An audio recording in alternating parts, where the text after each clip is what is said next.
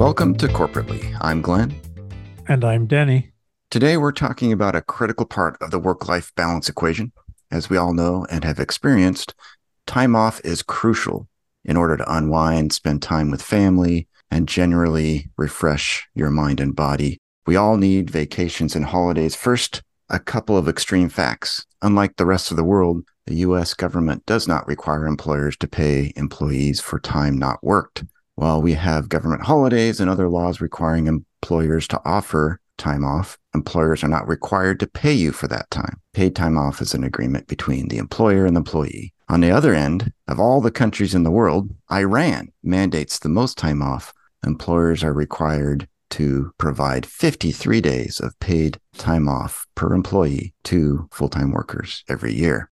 Those are two ends of the spectrum, and there are lots of details in between. Of course, employers in the U.S. do offer paid time off to full-time workers, and it varies, but it is also a fact that in general, U.S. workers take less time off every year. We'll be getting into some facts and stats, but the crazy thing is we kind of don't know why. Various ideas have been put out there. Some point to the lack of government mandates, like we just talked about. Some say it's consumerism, that we all want to buy more and more things. Some say it's lower payroll taxes because we get to take home more of what we earn.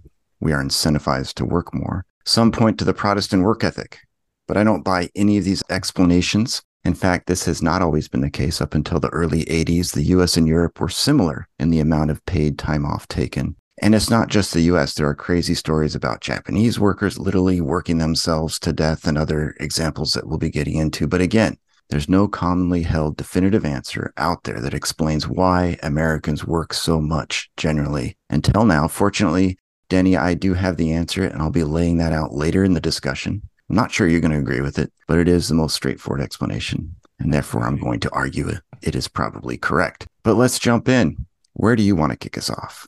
Well, I find it interesting that you've already got this figured out ahead of time. I'm looking forward to hearing what that conclusion turns out to be. I thought perhaps what we'd start with is just a quick review of vacation, what that means throughout the world and kind of how all this got started. And then we can wander into some of the details. Many of the things that you just brought up, I think we can look at in a bit more depth. It's actually quite intriguing. The concept of vacations as relates to work is relatively new in the history of the world, at least. If we just focus on the U.S., I think that can serve sort of as an example of the way it's worked throughout time. And if we look back before the Civil War in the U.S., this country was mostly an agrarian society. So it was mostly agricultural, self-supporting things, which implies that people were largely self-employed. They had their farms and they would raise crops and livestock. And that was a completely different situation than what we have today. In those days, the number of hours that people worked was enormous by current standards. It was not uncommon for people to spend daylight to dark 6 days a week during those times because that's what it took to grow your own food and take care of yourselves. Obviously, that changed once the Industrial Revolution came along, which was one of those turning points where society's ideas and operational structures changed dramatically because we went from a society where you woke up and went out in your yard and worked to a society where you traveled to a factory. And in those early days of factory work, it was not uncommon for people to work 6 days a week, 12 or even more hours a day. There was just no concept of anything other than work. One thing that I think is appropriate to mention at this point, you talked about the Protestant work ethic. It's actually a fairly big part of why we're in the position that we're in today in this country. And we'll get into that more detail as we go ahead, but I think that that's a very good point that you brought up. In earlier times, vacation was something that really was in the hands of the wealthy. People that could afford to take time away because they had financial resources and they had the money to spend on, in those days, expensive travel. And that began to change once industry started taking over, and most notably in this country and probably in the rest of the world, railroads. With the advent of railroads in the 1830s, the ability to travel away from home became something that more and more people could pursue. And that over time translated into the interstate highway system we've got now, post-World War II. Air transport these days, pretty much everybody's flying around. There's a small percentage of people in the U.S. that have never flown, but it's like 10%. So the ability to travel ties very closely into this whole idea of being able to take vacations. That's kind of the sociological aspect of it. People are able to travel today. There's a lot more opportunity to travel today. Many more people can afford it. And importantly, there's an entire economic infrastructure built up to support that. Hotels, resorts, the destination vacations, that's big business. We're talking billions of dollars and millions of jobs that are dependent on that. So you've got sort of pressure coming from that industrial aspect to convince people that they need to travel, they need to take vacations. So that sets up this conflict. It's a good point that you bring up that some of the nations that we might not expect to be the most generous in mandating time off are countries like Iran.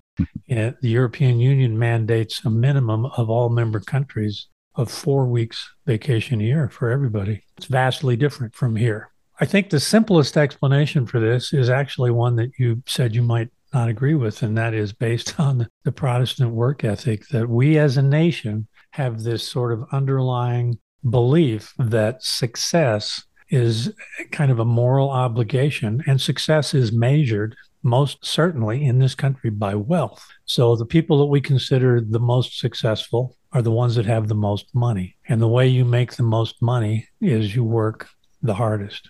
But I also think there are a couple of maybe unique factors in the job market in the US that you don't necessarily see in every other country. And that has to do with the fact that there is a much more common trend for people to change jobs in the US. And it's tied into this idea that success equals hard work. In my experience in working, it was very common for people in the IT industry to spend a couple or 3 years in a particular job all the time looking for the next opportunity, because what you get when you move typically is a bump in pay.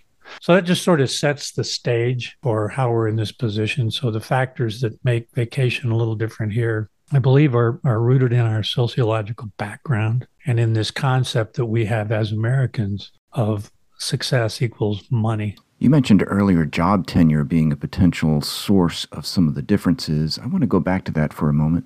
We've all experienced that when you start a new job, you're usually in the process of accruing vacation. I've certainly experienced being in vacation debt, and there is such a thing. Where you've started a new job and you have a pre-planned vacation, and all of a sudden you owe the company money because you're taking this time off, which is a bit of a switch. Whereas in Europe, perhaps not changing jobs as often, longer job tenure. People tend to, after 5 years, get a certain bump in the vacation, 10 years more, 15 or 20. That seems to be pretty common. So that seems like a plausible explanation for some of it. But why aren't U.S. workers taking the vacation that they're allotted? U.S. workers don't take all of the vacation that they've accrued. Well, you're right about that. And this is, as we've had in some of our earlier podcasts, a situation where the deeper you dig, the more likely you are to find research to back up whatever position you want to take. But in that particular instance, when we're talking about vacation left on the table, there does seem to be some consistency in what all sorts of research has proven. And that is that close to 60% of American workers leave vacation on the table. And it's a shocking number. Close to 60% leave as much as 2 weeks of unused vacation on the table every year. That's almost inconceivable to me. I'm a guy who, at the start of every year, I would plan every day of vacation that I had coming. I don't think that I fully understand the motivation behind leaving that much on the table, but I can look at the facts behind it and maybe come to some conclusions that probably are correct. And I think it goes back to those 2 points that I mentioned, and that is that success is defined as wealth. And the way that you accrue wealth is you get a job that pays well and you continue to climb the salary ladder as much as you can. I think there's also an unusual amount of fear in the U.S. job market about layoffs, about being terminated and replaced. That would be a situation where you would be less likely to take time off for fear that it's somehow going to send a message to your managers that you're not quite as dedicated as you should be and you'll be replaced by somebody else. And again, remember, you've got all this churning. So that's both behind you and ahead of you. That's other people that are trying to get your position while you're trying to get their position. It's this movement that you don't see quite as much of in other countries. It is interesting. I read an article just this morning about the job market in China, where there is this sudden surge of unemployment amongst people over 35 years old. The Chinese job market is very different than that in the US. But within the past few years, this has suddenly become an issue. And a lot of these people, once they get, say, 10 or 15 years of experience, are finding that they can't get hired. The reasoning is probably largely financial. It's cheaper to hire somebody right out of school than somebody that's got 10 years of experience. So they may be experiencing a completely different kind of job churn than we are here in the US, and for slightly different reasons. But functionally, it's kind of the same thing, that you worry about where you're going to be working when you're in a market that feels unstable. And whether that instability is caused, as it seems to be in China now, by the fact that all of a sudden you're 35, or here in the US, where there seem to be lots of upsizing, downsizing, all of the time you're a little insecure. I know that you've probably experienced, as have I, the realization that there is a big difference in the way companies plan strategically in the US as opposed to a lot of other countries. And that has to do with much more short-sighted view in the US. Things are based on quarters. So in the US, if you're a CEO, the thing that you're always targeting is the next quarterly meeting of your shareholders in which you prove, wow, look how much money we made this quarter. And that tends to give you relatively short-sighted plans. If all you're trying to do is boost your bottom line for the next quarter, and the best way to do that, the fastest way to do that, is to lay off half your workforce, you're suddenly going to have a higher number. Most other countries, and most notably Asian countries, tend to think in longer terms. Part of what we're seeing here in the US is just this structural difference in the way companies are run. And I'm not quite certain even how to explain it other than that. If you're a shareholder in the US, you're always looking at the bottom line, and the CEOs know that. So in order to keep you happy as a shareholder, they're doing very short-term things. And that causes a lot of churn and a lot of insecurity. So if you're a worker, as you and I both have been, you realize that at any given day, the project that you're on could be canceled for reasons that don't make a lot of sense unless you consider it's all bottom line driven. Yeah, I think we can also point out between Europe and the US, when you are severed, there are big differences in the amount of pay you're given as you're exited out the back door. In the US, it's very common. It's 1 week of severance pay for every year of service, and of course, paying you out for any unused vacation. In Europe, there are some specific examples. 18 days of severance pay for every year of service is not uncommon, at least for the first 3 years. Years thereafter, maybe it goes down to 12 days. Certain countries like Germany, severance pay is higher in terms of it's more like 50% of a month's of wages for every year of service. What I'm pointing out is the amount of severance pay that a US worker gets is a fraction of what it is in these other countries. So that fear that you mentioned is a bit more palpable in terms of a layoff for a US worker. Yeah, and I don't think this is even something that's necessarily consciously on our mind when we're doing this. So another complication of this is that because you look at these lists of mandated vacation, at the very bottom of the list is the US. There are actually a few other nations that, like us, have no laws, but they're not what you would call fully industrialized nations. In terms of comparing the economies, you can't. But I do think that our case here in the US,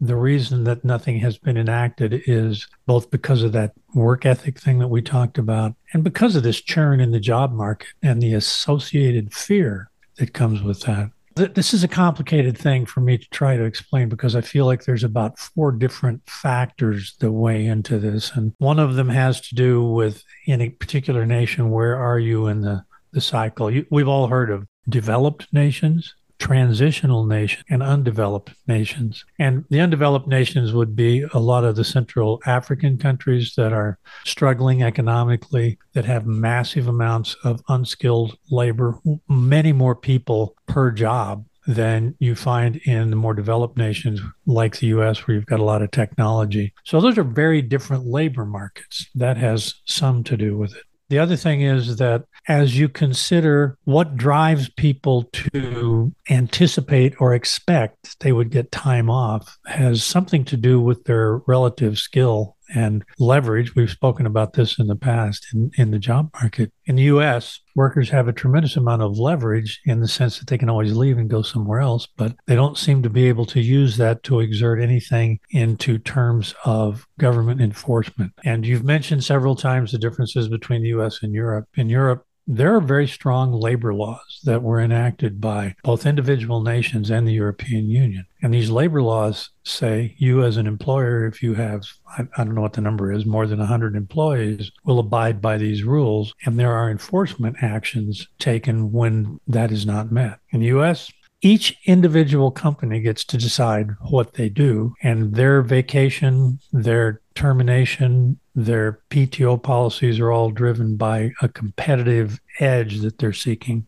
As you know, depending on where you work, if you leave or are laid off, there are huge differences in the benefits that you get. But it's not government mandated, it's the individual company that does that. Typically, a bigger company will provide better severance than a small one, simply because I think they've got the capacity. Different kinds of work have different amounts of leverage for the employee, which translates into better or worse vacation policies within those companies. It's all about the supply and demand of work. So let's go back to those developing countries in Central Africa where their industries are essentially agriculture or mining. Mining is a very big thing in Africa. You know, as they're digging things out to support the electric car business, you've got probably millions of unskilled laborers who are just desperate to find a job that will provide them enough money to feed them. So if you don't like your working conditions, the employer is going to say, fine, leave. There's 50 guys standing outside the door that all want your job. So you get no leverage whatsoever. So there are no rules.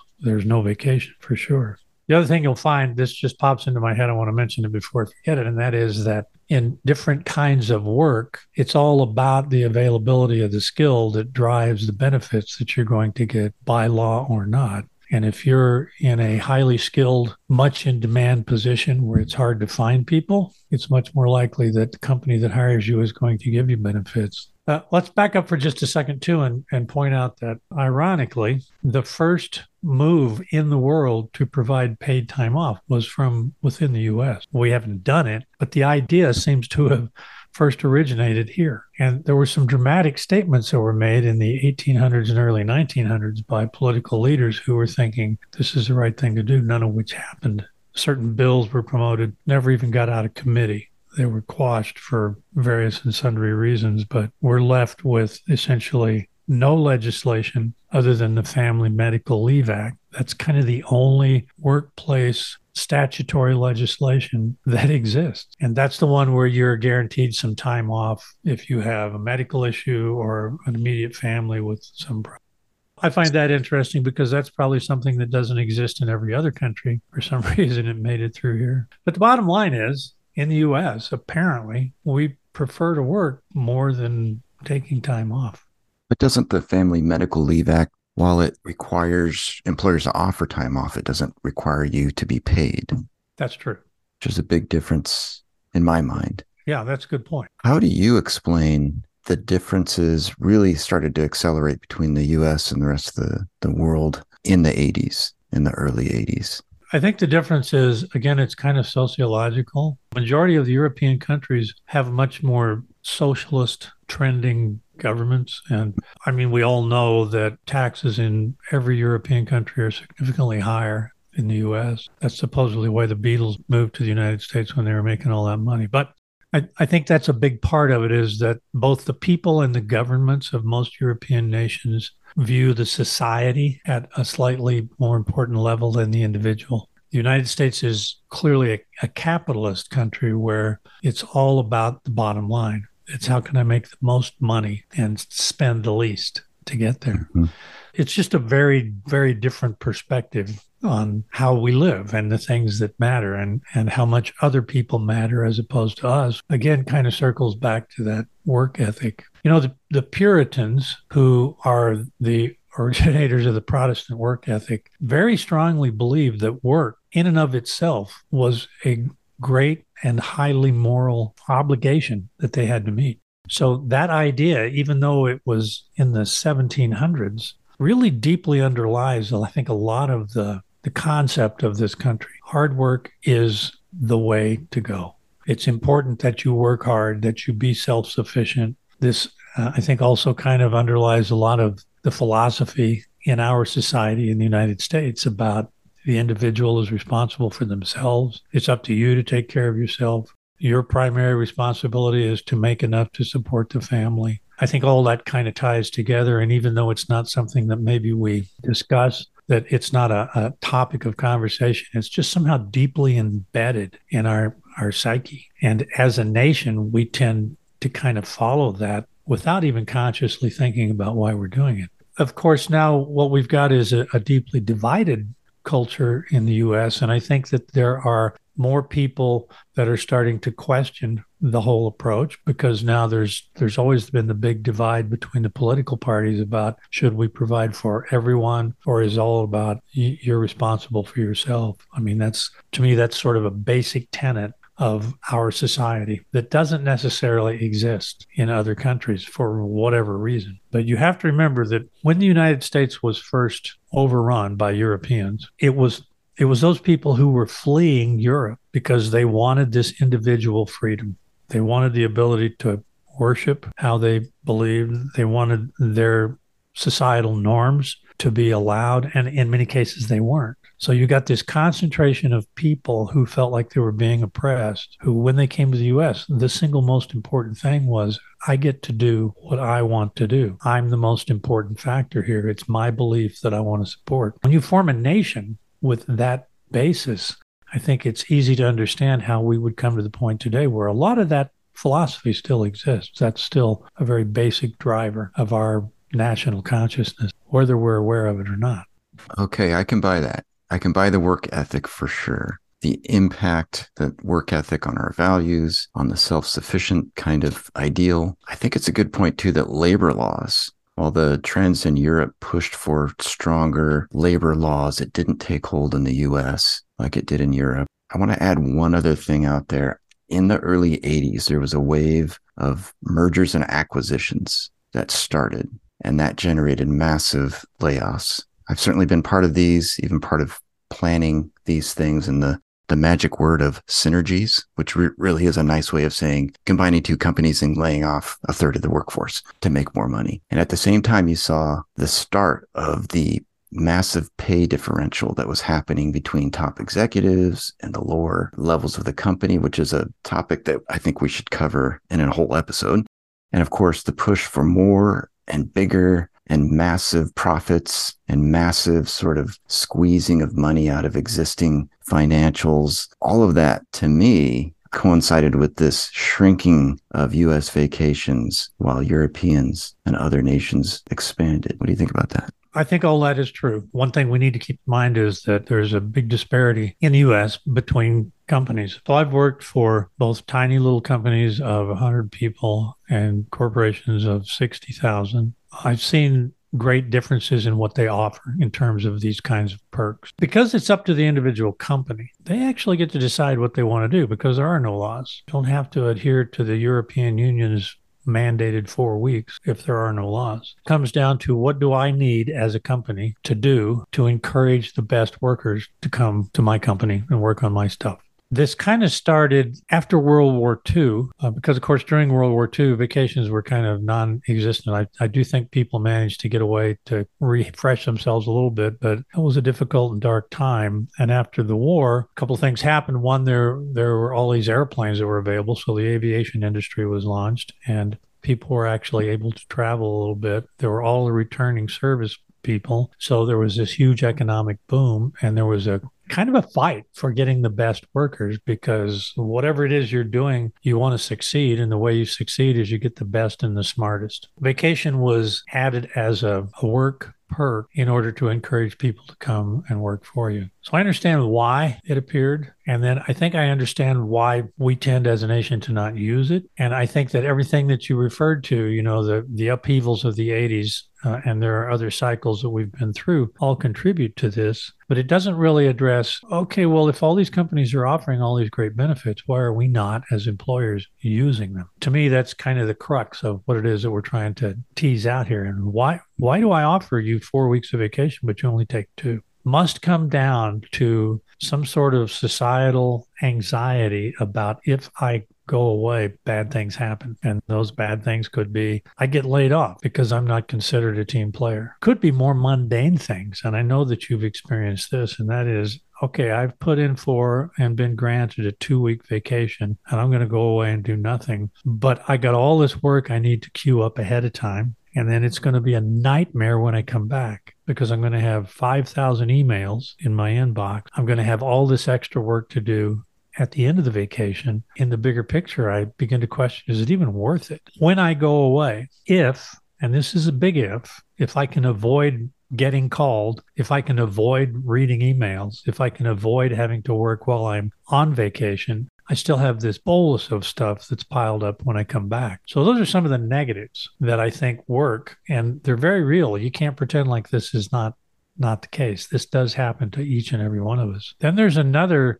interesting set of statistics that have to do with what I just referred to, and that is okay, you do take some time off and you go away for a couple of weeks. How much time do you spend working while you're there? So here's another interesting note. There are some rules in place in Europe that establish boundaries to when you can access email while you're on vacation. There are considered hours when you're no longer allowed to log into the email server if you're Mm-hmm. supposedly on vacation. What's the point of taking vacation if you're still working? Then there's a bunch of statistics that talk about how much time people spend working while they are supposedly on vacation. And it's shockingly high. But I think it all comes back to the same sorts of problems that we're discussing. And that is there is this innate fear that if I suddenly back off on the throttle, bad things are going to happen to me. I'm not going to succeed. I'm going to be in the next layoff list. Somebody else is going to replace me. So all of that insecurity is simply part of our culture. This is the working culture that we've got. Yeah, I think now might be a good time to introduce one of my theories. Well, it's not my theory, it's a motivational theory in psychology called Maslow's hierarchy of needs. Yep, It know that one. explains, you know that one, yeah. It explains generally you need to feel satisfied with lower levels on the hierarchy before you can take care of the higher needs. And there are 5 tiers. The first is just physical needs like food and clothing and shelter. The next is safety, like feeling secure. And in this tier, I would put job security. And then above that is love and belonging, esteem, and self-actualization. But where I think a lot of people are getting stuck now in corporate America is this idea in the second level. Corporate America is very good at reminding us that our employment is at will. We discussed this in our last discussion about RTO. Employers can fire you for almost any reason. There's only a short list of reasons they can't fire you that the government has defined, but it's a constant reminder that you should feel lucky to have your job. Combine that with all the cultural norms and the pressures to be a provider for your family, to be independent, to be working hard. It's a big motivation to try to show your employer, whether you're on vacation or sitting in your cube or it's midnight, that you're a workaholic and they shouldn't fire you. Maslow's hierarchy is interesting to me. I think it's really pretty simple to understand, and the way you explained it is right. And that is that if my only motivation in life and it's the beginning of human time, and I'm being attacked by saber-toothed tigers, that's really all I have time to think about. And that second tier that you referred to, the fear, the security, the safety, I think it's absolutely spot on. I do believe that much of the driver for the way that we work is out of fear. Now, there's another side to that, and that is people who are just driven. There are folks that for some reason have much more ambition, much more focus perhaps than me. They have a clear path of where they want to go, and they do whatever it takes to get there. Those people are going to work hard, not because of fear, but because they've got some goal at the end that they can see. You talk about that in terms of, you mentioned something about the Japanese and how much they work. I was interested to find that in Japan and Korea and Singapore, some of the countries that sort of match the US in the ridiculous number of hours that we work as developed nations, the Japanese culture, as I'm sure you're aware, is where they invented the phrase death by overwork. They even have a word for it. I can't recall what it is, but there's a Japanese term for that. And it was based on this idea that became very popular that you needed to be in the office before your manager showed up, and you did not leave the office until your manager left. So it had absolutely nothing to do with any kinds of personal objectives, what you were trying to accomplish. It had nothing whatsoever to do with the work that you were expected to do. It was this perception that you had to pretend like you were more invested, more dedicated than even your boss. That's a kind of a lot of what I think you're referring to there is that we're afraid that if we don't look like we're trying harder than anybody, we're going to be on the next layoff list. That's a cultural issue that I have no idea how you overcome. But that must be one of the very base causes for why we're leaving all this vacation on the table. The companies offer it, but you don't take it. It also makes me wonder if part of the strategic planning of companies is, sure, we'll offer them 4 weeks because half of the people aren't going to take it. So it's not going to be as expensive a benefit as it looks like on paper. Both the Japanese and the Korean culture is, interestingly, I believe that we have this idea here that we're not the worst of the worst. We're not the ones that work the most hours in the developed nations. Let's clarify that it is always these other Asian countries, the ones I just mentioned, in particular Japan and South Korea. Truth is, they're decreasing and have been for a number of years. The number of hours that Japanese and South Korean and some of the Eastern Asian countries work is on the decline. The number of hours that Americans work is going up.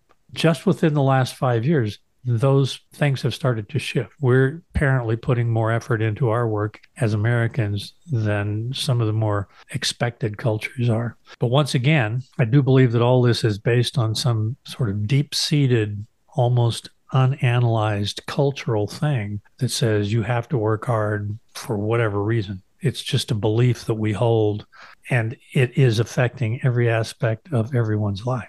Let me stay on the fear concept for one more minute. Fear can sometimes be irrational, but it's very powerful, even if it's sort of a infrequent or unlikely event. I have friends who have been laid off, who had technical backgrounds, who had great experience, but for whatever reason, they were out of work for long periods of time. One friend of mine was out of work for 16 months, and they applied to hundreds of jobs. Another friend of mine was out of work for 6 months, and he had young kids. And that's a huge motivator for me to think about, wow, I got to be thinking about if my current employer isn't doing well, I need to be ready to move on to the next job. And there's lots of course, things that you can do. You can get your resume ready. You can start looking for new jobs before you get laid off. But the idea of 1 week per year at my current employer, I would get 2 weeks of severance, which would be a ridiculously little amount of time to find a new job. I couldn't do it. It would be months probably for me. So I looked this morning, I have 106 hours of banked vacation. And to me, banked vacation is another way of getting severance because they have to pay that out when you leave. So I know in my head, it may be unlikely that I'd be laid off, but I also know that if I were covering that gap between my last paycheck and my new job paycheck might be months, and it would probably impact me for a few years before I could get back on top in a good financial position. And this might be what's driving a lot of that, not using your vacation. And it might be irrational, as I mentioned. I don't think it's an irrational fear. You know, a rational fear would be if you're in Yellowstone and you're hiking on a trail and come around a corner and there's a grizzly bear charging you. That's a rational fear. An irrational fear, I think, is what we're talking about here, where you're afraid of something that hasn't happened, but that could happen, and it becomes kind of the focus of your life. But you're spot on with this as well, the fact that if you get laid off, you really have no idea of what's going on. I should also point out that not every state and not every company will pay you your banked vacation. So that's going to vary depending on where you are. There are surprisingly few states that have laws that regulate bank vacation or PTO. And I mean, there aren't many. It's California and Arizona and Colorado. And most states have absolutely no regulations, no requirement that you roll things forward, any PTO or anything else. You're right, though, that I think it's policy driven, company by company. So any major company, right? Any so major companies there's no law that forces that to happen. So it's going to depend on your company. But if you're working for an oil exploration company in North Dakota, there may not be any policy behind that. If you get laid off, you're gone. Your last paycheck was your last paycheck. That's all there is. Yeah, that's, although it might be somewhat irrational, it's a real concern, and you do need to plan for that. I get that. Anything that you can do to impress your boss, whether it's show up before the boss shows up and don't leave until the boss leaves, or don't take vacation or work 10 hours a day, that's the driver. And I think that the difference we're seeing is that there are nations that don't feel like that's the way it should be, that there should be some guarantee that if you go to work for this company, you're going to get some benefits no matter what happens. So there will be some severance. That's probably something that everybody in the world has to deal with at some point, or they're going to lose a job for whatever reason, either because you annoyed the boss or a project got canceled or there's a merger with someone else and you're duplicate. I mean, there's a lot of reasons that that can happen, and that's kind of just part of life. But I do think that you're exactly right, that that is a huge part of why we're sort of afraid to take this time off. It's a complicated issue because, of course, it depends on the country you're in. It depends on the company that you work for. It depends on, as many of the things that you and I have talked about, it depends on the kind of work that you're doing, the whole supply demand sort of thing. If you're digging for cobalt in Chad, you know, you don't really have much say about what goes on because there's all these guys standing behind you wanting your job. On the other hand, if you're an AI engineer in Silicon Valley, they're going to give you $1 million a year to come to work for you and beg you to work for them. There's no single point of focus on this. It's just this cultural, societal, governmental, historical, confusing sort of thing. I think that's why it's interesting to talk about. 1 in 4 Americans don't receive any paid vacation leave. Shocking, isn't it? So if you're an employee at a bakery, maybe it's a mom and pop shop, and you're working 40 hours a week, there's a good chance that there is no paid vacation policy for you, which makes me think the labor laws of Europe are much more protective of employees. We tend to protect the employer more. And the laissez-faire kind of attitude towards business really has an impact on hourly type of paid workers. I was a little surprised at those numbers too, at just how many people do not get any vacation. I never felt like I got enough. The most generous position I ever had, I got 4 weeks of vacation. It was actual vacation time. I got 2 weeks of sick time. All of this was carryable. You would hit the end of the year and it would all roll forward.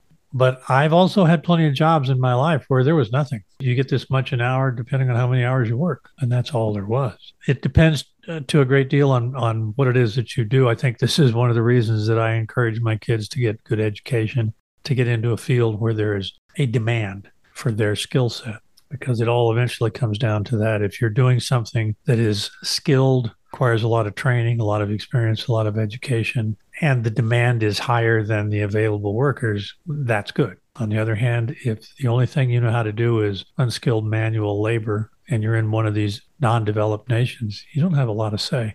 Henry Ford introduced the 40-hour work week back in whatever it was, 1925 or something, and it revolutionized the country. But there are very few places today where you actually only work 40 hours. It's typically more than that. The idea that the 40-hour work week is somehow this universal standard, I think, is misleading. And it also has to do with the relative wealth of a country. In the developing world, the countries that are struggling to catch up, that don't have the technology, work weeks are much, much longer than 40 hours. It's not uncommon for people to work 6 days a week, 7 days a week, 12 to 14 hours a day. And that's just to keep food on the table. We have to remember that the situation we have is not bad compared to that. And in the developed world, there is this sort of almost universally accepted 40-hour standard. There are some exceptions, of course. But when you look at that, some of the European nations don't even come close to that. Luxembourg, which is ironically both the wealthiest nation, like per capita, and the most productive nation in the world, has an actual hours per week of like 28. There seems to be some growing research that says working more does not produce more, that there is some sort of a line that when you have more hours than this spent in work, your productivity goes down. We talked recently about in the remote environment how it seems like many people who work remote are actually giving their company more hours than they would if they were going in. And ironically, it turns out that that's not always necessarily a more productive time period because statistics are showing, and again, this is going to depend on the kind of work you do. There is a number at which your productivity goes down, and it's probably because of mental or physical or combination fatigue, but it's not 40 hours, it's less than that. So the most productive work weeks are somewhere in the 30, 35-hour range. I think as time passes, we may actually see a decrease in the number of hours that people work because they're able to do more efficiently and get things done higher quality faster. That's a good point. I've found myself at times telling folks that are working on some of my projects as a joke, please don't work on my project in your 50th hour of work for the week. I want it to be early in the week when you're fresh and productive. Well, there's a reason that you say that, and that is that you understand that this is a fact, that mental fatigue or physical fatigue, depending on your line of work, means that you're not going to do as good a job Friday afternoon. It's just not going to happen. We've always all heard the big joke about never buy a car that's built on Monday or something like that, because the worker comes in from a weekend, they're tired, they're not quite fully up to speed, and they're assembling your Ford F-150, but they're not doing as good a job as they do on Tuesday or Wednesday.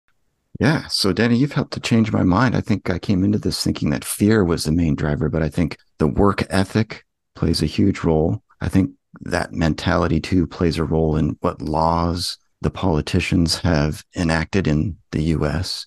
I do think there's, as we just discussed, there's a big element of fear that drives employees to want to bank vacation if their company has a policy to pay it out, and generally to just show that they're workaholics to their bosses, because who knows when the next layoff will be and when you'll be back on the street looking for another job.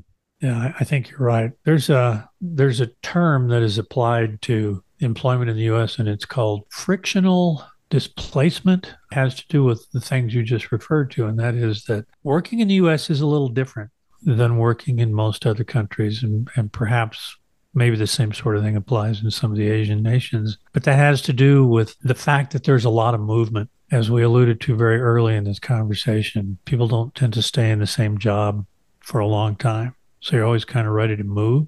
And that creates a certain friction between you and your employer because you're kind of always looking for the door. And the employer is always kind of watching you look for the door. And they're trying to get the most out of you and you're trying to get the most out of them. So there's this friction. And some of that is going to, I think, display in fear, probably from both sides. I'm just going to let this guy go because I think he's leaving anyway. Or I'm going to get out of here because I think I'm going to get laid off. So Absolutely. there's a lot of that. And then if you're the employer, you're trying to find this balance where you're not giving away the farm, that you're giving the employee as much as you can give them to entice them to come and work for you and stay there because of the cost of hiring and training. But you don't want to give away more because it affects your bottom line. So everybody's in this dance trying to find the exact right moves to get the most. Well, Denny, you said something earlier, and maybe we can wrap it up here, but in your career, I know I've done this. How many employees have come into the office despite being desperately sick, a cold, the flu, green, but you come into the office because you figure like, I got to come in. I got to show my face. I got to show my boss that I'm willing to do this and do whatever it takes. And all you're doing is spreading a virus throughout the company, which, given the pandemic, puts a new spin on what you're doing. When you try to show your loyalty to the company, you might actually be creating bigger issues. That's a very good point. And I think that that's the basic reason that sick leave was invented, to give people a chance to do that. And then you've got all of the various machinations of this where you feel like it's a negative mark on you if you don't show up because you're sick. So yeah, I've been there too. I've seen this many times. I've done it myself where I had some sort of big project and I went in when I probably shouldn't have. That part might have been driven less by me being afraid of what my supervisor would think than I was concerned about not getting something done that had been promised. So you're driven by a few things, but that whole concept, whether it's sick time or vacation time, it's actually, I think, based on the same principle, and that is that you can't work all the time and you can't work all the time at your best. As an employer, you need to give the employees the freedom to refresh and relax and kind of regain their energy. But you also need to be very realistic. When you're sick, don't come in here because that's bad for all of us. You're not going to do your best, but you're going to impact me by making other people sick. And then they're going to not do their best, whether they're there or not. That's another point that's very real, a very real problem. Again, it's going to be company by company. If you've got a company where you feel like you're being judged for taking a sick day, that's not good. Once again, great discussion, Denny. I appreciate these chats. Thank you. You've enlightened me in a way that I didn't know I'd be enlightened. I thought for sure I had the answer, but I understand now it's more nuanced. I think there is a lot of nuance, and I certainly don't have the answer either, but I will tell you this. When we're done here, I'm going to get back to planning my next vacation. Thank you, Denny. Have a good one, Glenn.